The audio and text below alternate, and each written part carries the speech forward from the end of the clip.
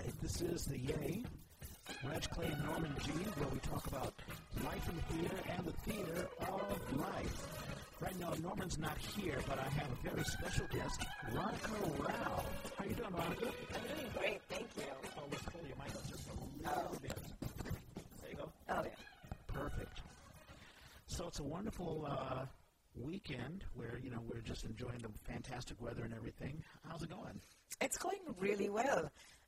I'm in show right now with the San Francisco Shakespeare Festival, so we're doing Hamlet every weekend. Right.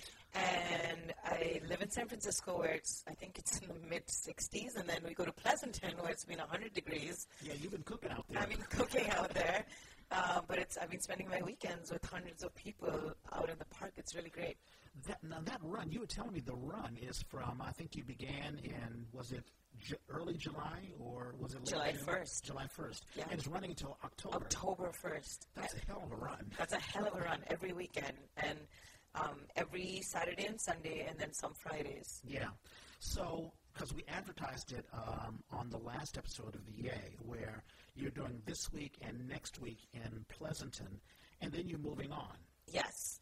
We're at the Amador Valley Park in Pleasanton, and then we're moving to Cupertino, to, I believe it's called the Memorial Park. So Cupertino, then Redwood City, then San Francisco. We go to Presidio, and then we end and close in McLaren Park. Ah, nice. Yeah.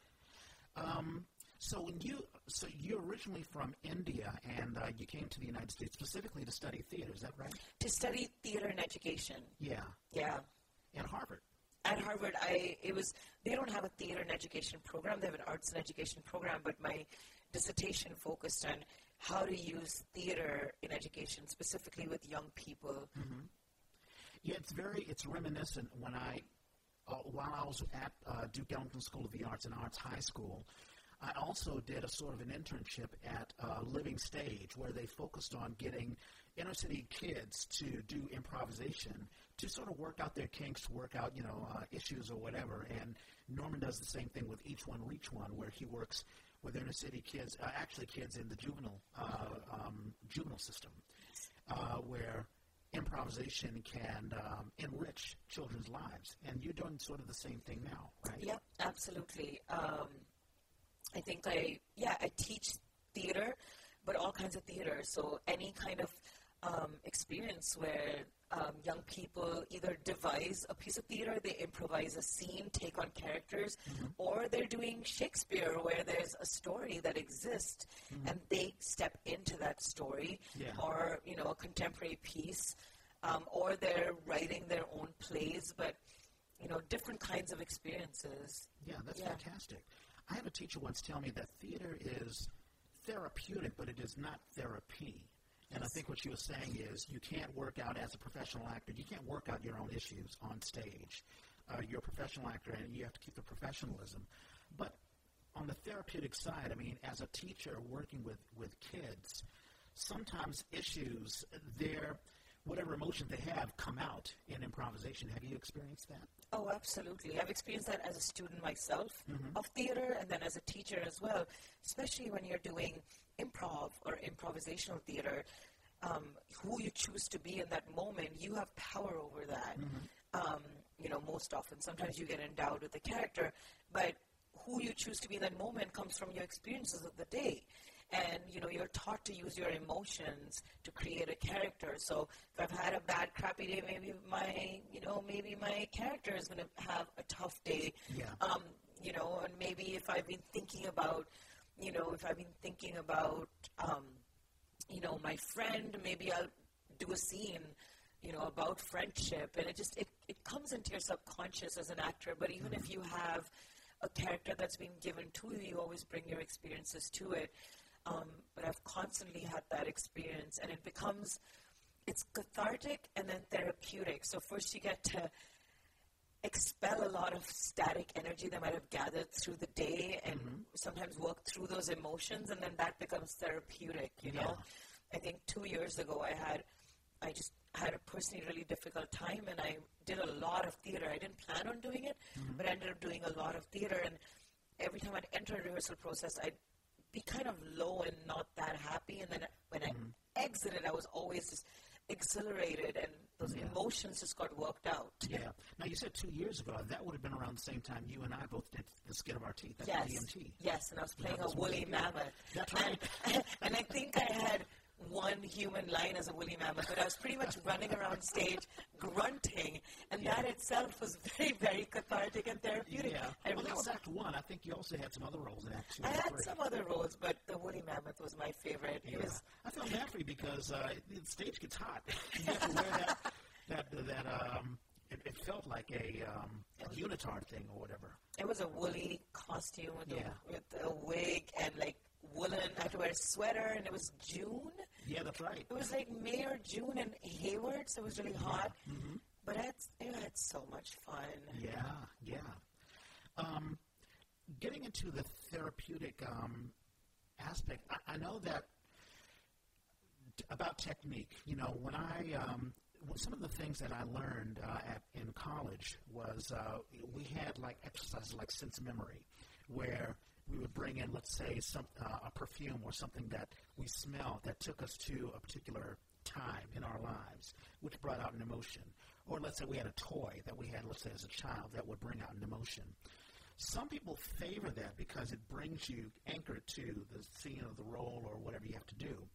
Others are like, oh, I don't even think that's necessary. You know, just do what's necessary for the script and for the role and for the audience. How do you come? What is your theory about how deep to get into a character as to what's just necessary? It depends on the character that I'm playing. Mm-hmm. So if I'm playing a woolly mammoth, then I just kind of have fun with it, and I guess I have a general understanding of what a mammoth might be like, but then it's just a lot of it is imaginational because it's fantastical. But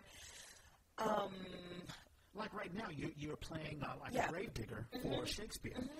And I think the director had told you, well, they want you to speak in Hindi. Mm-hmm. And you had talked in another podcast about how I think the director had wanted to emphasize how there are lower-class workers doing this work. Although it may be Shakespeare, the audience is seeing, I guess a lower-class worker doing, that type of work. Yeah, I mean, I didn't with that particular character. I think I actually went to my Indian roots because I was speaking in Indian. Mm-hmm. So in Hindi. Excuse me. I was speaking in Hindi, and so I actually had to channel, what how just Indians talk, and I just brought that into it. And obviously, I don't even shovel in that. In that scene, I don't really get to use a spade. The other gravedigger does. Yeah. I'm just talking a lot. Sure. So I don't do much, so I didn't have to do that much research. But sometimes, like I did one show 2 years ago where I was playing a British person. Mm-hmm. And so, you had to prepare with not only the accent, but the way that I asked a lot of my English friends, how British people think, because there were things about that text, the way it moved, also the way they move their hands, what are their physical ways of being on stage. I think sometimes we don't think about the fact that that different nationalities or different ethnicities, different cultures move in different ways. Yeah, that's right. Yeah. And so, I did that last year. I played, Lady Macbeth in the Scottish play, and that had to do with, there's a famous scene of hand washing and mental breakdown. Out, I say. Exactly.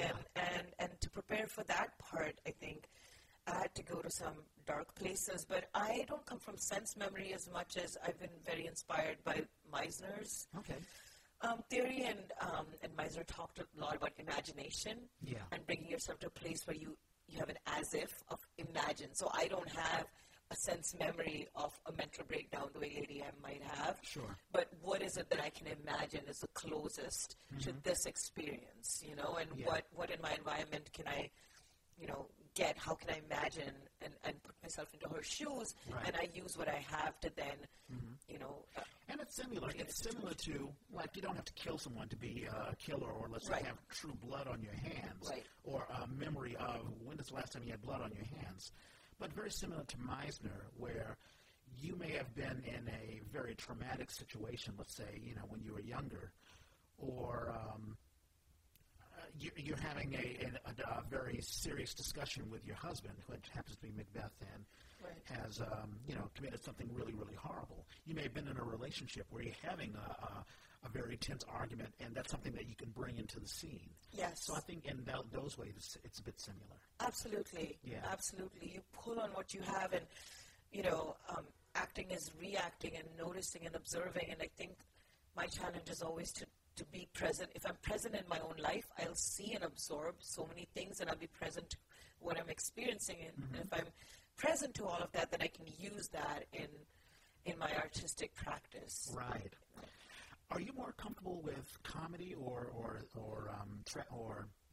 improv or the serious stuff? I get bored easily, so once I've done, like, for example, I'm doing Shakespeare right now, so I immediately want to do something that's very, very different for the next production. So I'd like to do everything, and so I don't think I'm more eager to do either comedy or drama. They both are amazing. Yeah. And they both require training, and they both require their own experiences. So I want to get better at both, and so I just keep seeking different experiences. And also, you're doing a little bit of writing too, right? I just started writing a little bit, yeah. I mean, I've been writing off and on, and I write children's plays, and my plays were just performed on a radio show in the South Bay. But I'm starting to write, pieces for adults as well. Okay. I haven't shared it much, but hopefully it'll be, I will be soon. Yeah. I've had a couple of playwrights here. We've done interviews with Ginny Baroga and also Conrad Panganaban and Scott Munson and a bunch of others, and we've talked about how sometimes their writing can be autobiographical. I'm not sure if there's any type of writing that is not autobiographical, because you're always coming from your own place, or you can only write about what you know. I know you're just beginning, but is that the same with you? Are you writing, is it sort of autobiographical? It is, and I'm writing in spurts because I have such a physically intense life with acting and teaching that I don't have the time to sometimes just sit down and write. And I often write in spurts, and something happened in a day. Yeah. And then it will just come out in one night, and it will just come out. And today I was on the BART, and there was this young man who came on, and he just did this, in theatrical terms, monologued for a long time about how he was looking for a job, and he was, and that he was ashamed that at the age of 28 he still was not independent financially. It broke my heart. But then he said something in the end. He said, I don't worry if you don't have money or you don't want to give it to me, but I don't want to be invisible. I want you to know that I exist. Wow. And it was just this very profound monologue that went on, and I ended up giving money, and he asked for like food or like drinks, and people gave him. It really moved me because he was saying, don't ignore that I exist. Wow, I think immediately of Ralph Ellison's The Invisible Man. Yes. Which was written, I believe, in the 50s. Yeah. And I had actually thought to myself, well, that doesn't really apply now because the black man has risen so much. You have LeBron James and Barack Obama or whatever. But I guess the new invisible man, especially with gentrification, is the poor person. And, that cuts across all race and cultures. Yeah, and he was young, black, and poor, and poor in that moment. And he seemed to have so much dignity and awareness, and it was something that I felt like I need to write this, and I don't know which perspective it's going to come out of, Sure. but I was also interested in, like, many people sitting in the BART and who does what, Yeah. And I wonder how many people paid attention to him or ignored him or what have you. That is really, really interesting. I would say a lot of us are moved by him, and then, and then started, after he left our car and went to the others, like, we all talked to each other in ways that we hadn't talked to before. Interesting. He moved us. Yeah. It's fascinating. I mean, when I did this podcast, I said to myself, I have no idea who's going to listen to this, but sometimes you just need to put stuff out in the universe, and the universe will respond, just like that guy on the BART. Yeah. He has no idea how many people he touched or what have you. Yeah, he really did. Yeah. Do you write a journal or a diary? Because I do. I don't. I never have, and I wish I would, and I've tried and I've stopped and I've started. I don't have the discipline. I really should. I meditate twice a day. I chant twice a day. I'm a practicing Buddhist, and that's a dialogue I have with myself morning and evening. And I feel like that is my journaling.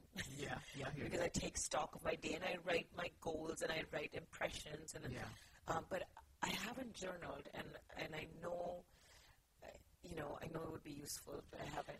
Yeah, the only reason why I do it, I started doing it, is because the acting teacher told us to do it, because they were like, hey, you're going to read this back in the future, and you can pull from some of this stuff. But also think about how a lot of us just write all the time, either on Twitter, Facebook, whatever. We text people, and a lot of it is just fluff, I'm doing this, I'm doing that, and I wonder, especially as you're getting into writing, if that would be beneficial to you.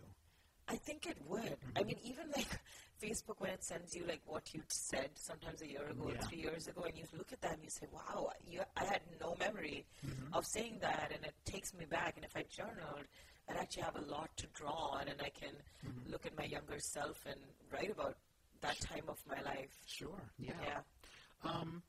Let's talk about the business, because you and I, we had lunch, and we were talking about the business of acting, where you essentially are your own sort of little business, and you have to sort of, I know that you're not equity, but there are times where you work for other groups, or let's say you take an acting assignment, like what you're doing now for San Francisco Shakes.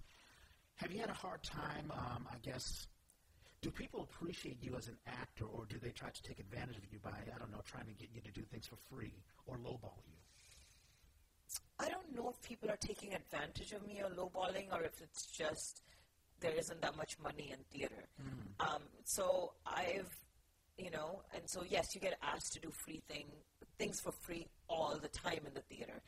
And the beautiful thing about theater in San Francisco is that if you're not gonna be worried about money, you can actually get a lot of great acting work. There came a point in my life, maybe a year or 2 years ago, where I decided I wouldn't work for below a certain amount of money. And because I don't have a day job, in a way that some actors do. All my income comes from theater and education. I'm an independent contractor, everything. I have to file my taxes by myself. Like, there's a lot of things that, I have my own small business, so to speak. So I decided I wouldn't do it, and I'd also grown enough as an actor that I had a certain sense of, like, this is what I can offer to you. Right. And if you're going to, and so I did, yes, I have negotiated some contracts at this point, which I'm, really excited about. But now I start to direct as well, and I've been taking on free directing work because I'm gaining experience. And I'm learning, and I'm in the school of learning how to direct. So I will do free work because I'm gaining, and I'm like, thank you so much for asking me to direct this. I get to learn, so I will do free work. Lowballing happens all the time, and so I think that when I'm lowballed, I'm learning how to speak up. And women especially, and women of color are lowballed too a lot. So I'm also learning how to negotiate up and ask, and if they say no, they say no, but at least I asked. We're paid so little. Usually in theater, especially non-equity, there isn't that much money. Right, and just as you were mentioning about women and minorities, there was an incident that happened this past week, Hawaii Five-0. There are two actors. I'm sure you heard about this. No. So there are two Asian actors who are regulars on the television series Hawaii Five-0. If I lift up my laptop, I can, I know the actors' names. Hold on for a second. But so, to make a long story short, they asked to be paid the exact same as their white counterparts, and they were told no. Actually, so their story is they were paid less, so they decided to quit the show. I think it's ABC. They are basically saying, oh, no, we gave them a very good salary, or we gave them a very good offer, and they just said no, so what can we do? So I find that interesting how minorities, even in 2017, even in a prestigious show like that, we have things like pay discrimination. And of course, women go through that. Oh, yeah. I think everybody is lowballed. And I think right now, if you want to earn a fair wage, you have to be part of the union, equity. But there are very few equity theaters in San Francisco, and they don't have parts for women of color. Yeah. So if I turn equity. As a woman, especially as a woman of color, I won't get cast. So women of color and women avoid being part of the union in San Francisco, and so we don't get fair wages. Yeah. It's a catch-22. And there's been a lot of talk about how there's disparity of women who are paid their fair share, both in theater and also in real life. Yeah. I mean, I'm in the small leagues right now, so there's not money for anybody of any race or any gender right now. But I think this becomes an issue when you get into like big money and big theaters and big film and TV work. Yeah. Well, it's interesting because I hear people say all the time, oh, we need minority actors, but every time there's a good minority actor, they go off to L.A. or what have you. It's hard to find good minority talent here. But you're experiencing the opposite. Like, you're a minority actor, but yet it's sometimes hard for you to find work because they want someone else. Well, in the equity, I think there's no, I haven't really broken into the big theaters that have equity contracts. Yeah. So those, they don't really have parts for me. But the non-equity world, I'm finding really open and welcoming, and there's been a lot of what we call non-traditional casting, where people like me are being cast, or like I'm being cast in male parts, or, I'm being cast for a part that might traditionally go to, a person with an American accent, and, there's been a lot of conscious non-traditional casting right now that I've benefited from. So I've benefited from a lot of that. And I think the equity world in San Francisco is changing as well. San Francisco is a very progressive casting practice at this moment. So, I mean, I've done pretty well considering, my possible disadvantages. Yeah, and Norman and I, we've talked about equity or non-equity. There are a lot of folks who are like, oh, I don't want to do equity because I want to find work, and I'm blackballed if I am equity, and that sort of stuff. Yeah, it's something to think about. I mean, I think I just started working with SF Shakes, and they offer EMC points, so I've started to gather them, accumulate them, and I mean, what's the harm? So absolutely, and you can choose. I can choose. Right. Yeah, and then I'll see, whether there's work for me or not. Yeah, and speaking of that, what do you think about, because you've been here in the Bay Area for a while now. 5 years. 5 years. Yeah. Have you, Norman and I, we talked about how gentrification has really changed the landscape of theater, where there are a lot of houses, there are a lot of theater companies, there are a lot of houses that have closed down because they can't afford the rent. And it's really, really tough getting people inside the theater to just watch a show. I mean, there are television shows that are in competition with YouTube and whatever's happening online, especially the younger generation. Do you find that there are younger people, and you work with younger people, do they have an appetite for theater, or is it tough to get them involved in theater?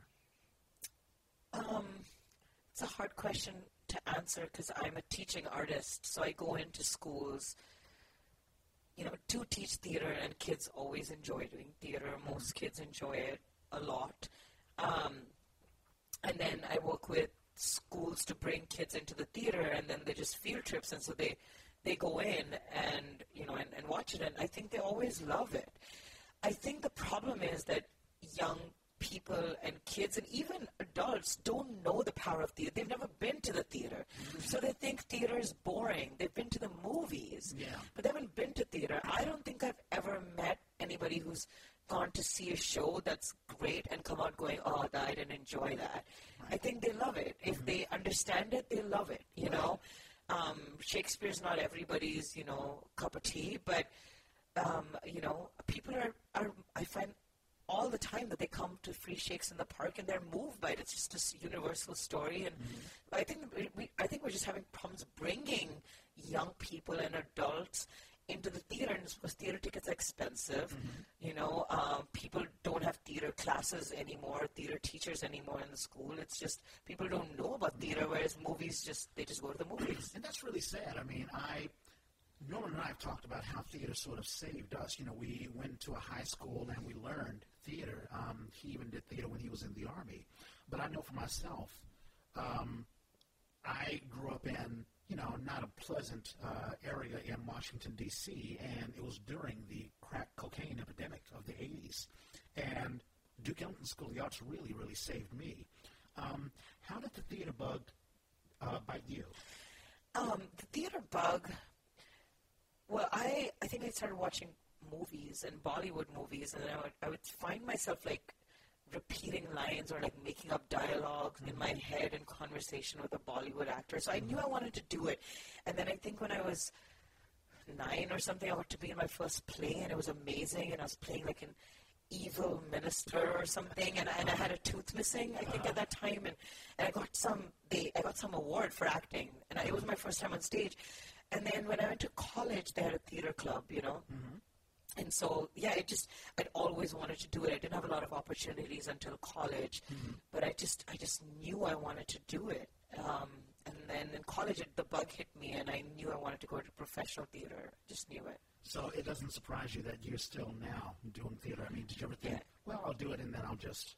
I always wanted to do it. I didn't give myself permission to do it the way I am now. I'm unabashedly a theater artist, but I went into education, then I thought I'd do theater education, and, I did everything to make sure I had a stable life and wasn't just an artist. And now the last 2 years especially, I've just owned just being a theater artist. And I'm also a teacher and educator, but I'm independently also an artist. I've given myself permission to just be an artist, that I can do that. Yeah, no, it's fantastic. And it's, we both have talked about how theater really enriches people's lives. I think that not that being a liberal is a bad thing or whatever, but really you get to, I think people become more diversified. Their minds are open when they're exposed to theater, whether they are involved in it or whether they're just watching it. So I think it's a wonderful thing. Yeah, I think the difference between theater and cinema is that you have no way of affecting, when you're sitting in the audience, you have no way of affecting the actors in a film that's done. It's done once. And also, like, they might have taken 5 takes, but you only got to see 1 take. And it's a director's medium, so it's what the director thinks is the best. Whereas in theater, you have 20 shows and 20 different takes, and the director has their vision, but in the end, the actor every night does something different, and if the audience is different, you're changed by it. And that's very powerful for the actors and the audience to see that, you have power. Like Augusto Boal, famous theater practitioner, said there's no spectators, there are only spectactors, and everybody's an actor. So you're an actor. Like we had this show in the park in Pleasanton, and in the middle of the show, apparently there was a neighbor who was upset about the show being loud. We've got all the, we've got all the permissions done, but he called out a slur and just, told us to shut down, and that impacted all the actors on the stage and what happened after that, and we're still saying the same lines, sure. but it completely changed the energy. Yeah. And the other night you have like this warm, embracing, clapping audience, and they laugh, and then you want to play up the comedy a little bit more, There is a call and response. There is a call and response, and that's so powerful, right? So that, I always want to be doing theater for that reason. Yeah. Now you're also getting into directing. What's inspiring you to get into directing? 2 years ago, I worked on a show at the New Conservatory Theater with a director named Stephen Rupsch, and he was traveling from Wisconsin. He was visiting from Wisconsin, and he asked me if, he was like, are you interested in direction? And I said, not now. And he said, I think you'd make a great director. And he said that, and I didn't think too much about it, but over the last few years, I think I started to think like a director. I started to notice the choices that directors are making. I started to say, I would do this differently as a director, and that's when I knew, I think, I had something to say in terms of crafting. And then I also was cast in certain shows where I didn't enjoy my experience as an actor, and I wanted to have more control over my situation. And I realized it's, the director crafts the vision, they're choreographing the play, and I wanted to be that person, not just a person who's living out somebody else's vision. And it's, I'm not trained as a director, and I'm learning, but that's where it came from. No, that's fantastic, and it's interesting. You're talking about how it's amazing how you, as an actor, you audition for a role, you say, yes, I want to do the role, especially if you're a young actor. You're hungry and you want to work. And sometimes you don't realize what you're stepping into and the power that a director has.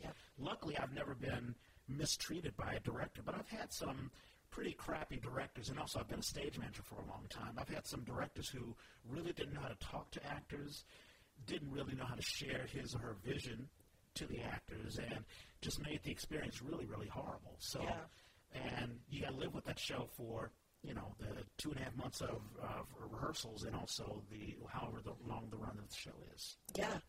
I mean, I've probably never had a really bad experience either.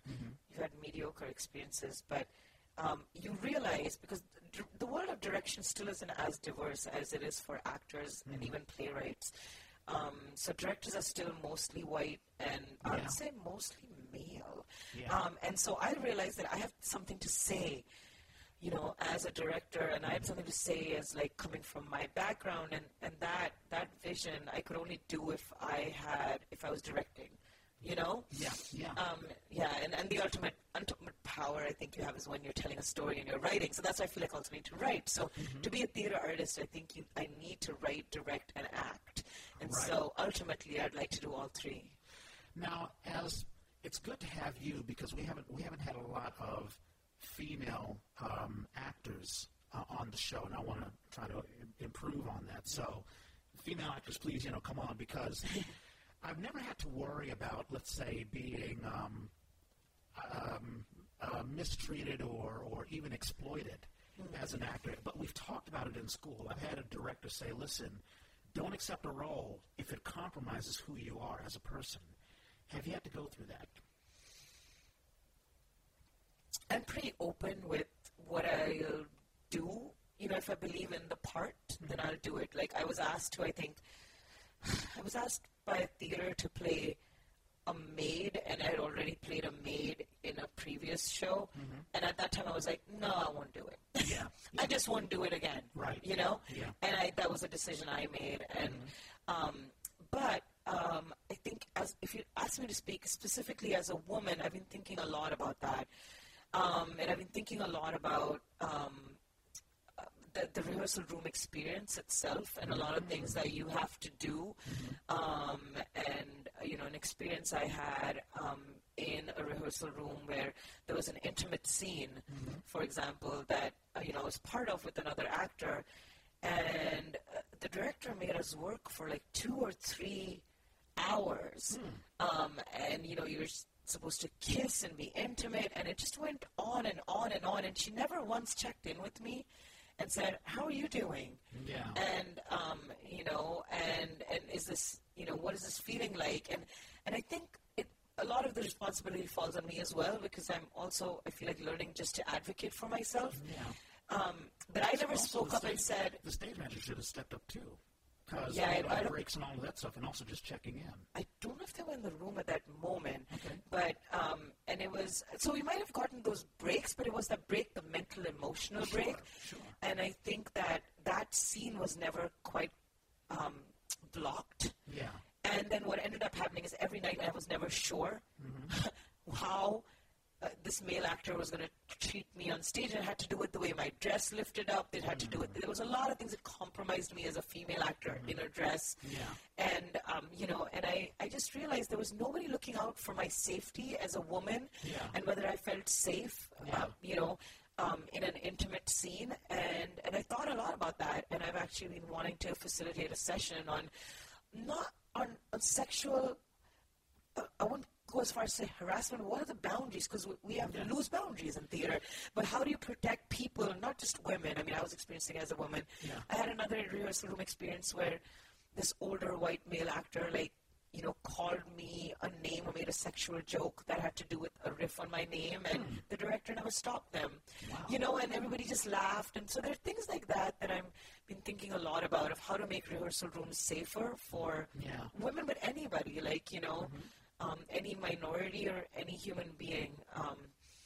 That's a very, very, it's an incredible point, because there needs to be, and that's one of the reasons why you have unions. I mean, I'm sure that equity has rules about that, but for us non-equity, I'm also non-equity, you really do have to have, I mean, of course you have to speak up, but really it's a two-way street. I mean, I think about things like that.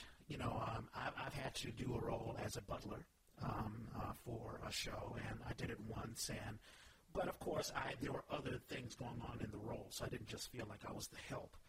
But I've rejected roles as well, where I had to, be a subservient or whatever. But as far as you hear stories about directors who, let's say they cast a female actress and they just exploit the actress, and the actress doesn't know how to speak up. And also, a director can put an actor into a dangerous situation, let's say dancing on a table or something and the table falls. Or there was a horrible incident a couple of years ago where there was a young theater company, and they had suspended an actor on a wire. The wire fell, and the actor injured himself and had to go to the hospital. It's terrible. And, regional theater, you're like, well, anything goes, and, we'll just in the spirit of theater, but really you have to take care of the actor, or the actor has to take care of him or herself. Yeah, I think they do, and I think a lot of times younger actors, but female actors, actors of color won't speak up because then, you think, people are not going to want to work with me anymore because they're going to see me as high maintenance. I was working with a young female actor, and her shoes are tight, and she's in a combat scene, and she was saying, Radhika, am I going to be seen as a diva if I complain about my shoes? And I'm like, this is a safety issue. You're running up and down with shoes that are not your size. You're not a diva. You're asking for your rights, but it's just, and she's like, no, but I don't want them to think that I'm high maintenance and they never work, they never want to work with me. And these are just voices that are in your head because we don't get cast very often. So when you do, speaking up for your rights, sometimes you don't do that and you censor yourself, Yeah. And I've come to like just a place in my life where I want to speak up and I'm not afraid anymore. And I want to also be a role model for younger actors to speak up and younger female actors to speak up. And so that our theater space are safer because, where I feel threatened, I don't do my best work. I've definitely noticed that. I will get inhibited and I won't make strong choices. Of course. And I'm also thinking about another situation that happened. I think we were doing Candide, and there was an accident that happened. There was an older actress, and there was a set change that was going on, and I guess the one thing led to another, but the actress fell off of the set, and she had a bloody face. And luckily she was okay, and she still managed to do the show. But there was a sense of, oh, my God, that was so horrible, but we need to keep going on. And, I wonder about things like that. Same thing happened to me. I was like, I think a day before opening, the director changed the scene in a major way where I had to be running down the steps, and I fell really hard. I still have a tiny cyst from there that is like, it's going down, but it's almost a year now. Yeah. And it was because it was a last minute note that we never got to play out, and I fell really hard, and it wasn't the safest thing to do. But it was. I remember falling and going, okay, I'm going to pause for a second and say, okay, let's move on. Yeah. And that should not have happened, Right. Right. And there were two people, no, people didn't, I didn't pretend, but I just said, let's move on. Yeah. And then, people should have checked in with me, but we need to do a better job with safety and rushing the process. Right, exactly. And actors just need to speak up. If you feel threatened and you feel things just aren't right, you have every right to say, hey, something's not right here, and I think we need to address it right now. But let's not, it's usually theater is a wonderful thing, and, and usually it's very, very positive. And these are just, I won't say they're rare, but it doesn't usually happen. Usually I find that directors take very much tender care in saying, hey, is everything okay? Or explaining how the process is going, or make sure that the line of communications are open. Absolutely, I agree. It's such a warm and loving community. Yeah. Yeah. So we've hit the half-hour mark. It's 4:38. How are you doing as far as time? Should we I'm doing fine. No. Okay. I'm doing fine. I think if you leave at 5, I'll be fine. Okay, perfect, because you have a performance, and we want everyone to go to the SF Shakes. It's a fantastic thing, and it's free, right? It's absolutely free. Excellent. Do you have any acting things going on after this? Yeah, I'm really fortunate. I'm booked till the spring of next year. So I am I will be in Strange Ladies, which is a world premiere show at Central Works in Berkeley. Right on, Central Works, with Gary Graves and Jan, I can never pronounce the last name. Yes, I might be mispronouncing too. Sorry, Jan, if you listen to this. It's a wonderful new show that is written about the women who are part of the suffragist movement. Oh, that's awesome. And it's based on research and history, but just like Hamilton, it's cast diversely so that there are people in the show like me that were not part of the suffragist movement, but are cast to tell a new story, and it's amazing, and it rings so true, and some of the issues that rang true then still ring true now, and in America where we didn't elect a woman president, right. And so that's beautiful, and then that goes to November 20th.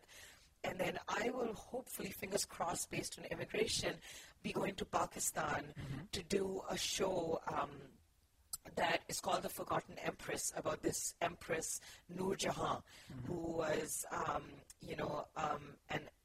supposed to be like the first powerful first lady of, of India, or what used to be India, Pakistan now. Yeah. And so it's a dance drama, and we're traveling to Pakistan for that. I'm the narrator.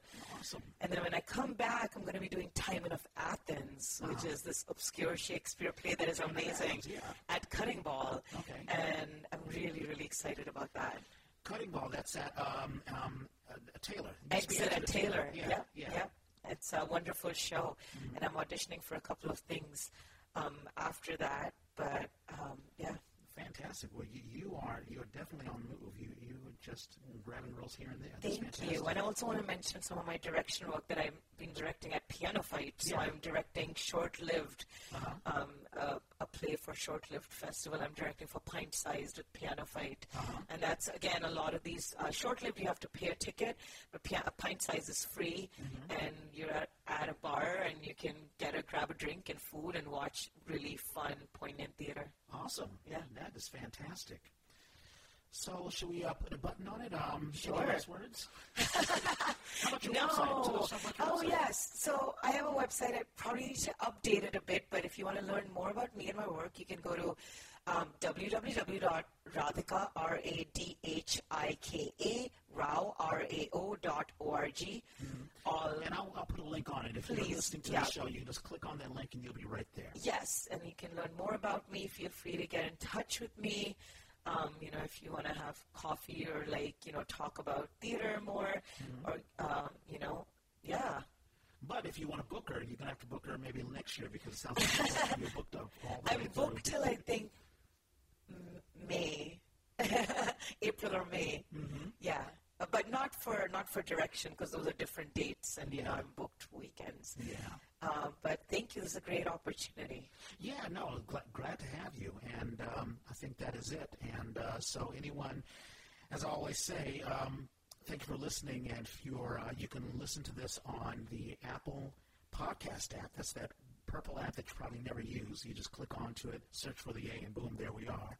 Also, we're on the SoundCloud app, so you go to soundcloud.com and you can find us there. And that is it. The next person we have on is Dale Albright, and he runs TVA, Theater Bay Area, so that's going to be a fantastic interview, and Norman and I will talk to him. And that's what's up next on the A. That's it. Thanks so much, Radhika, again. Thank you, Reg. Thank you very much. Okay, and we are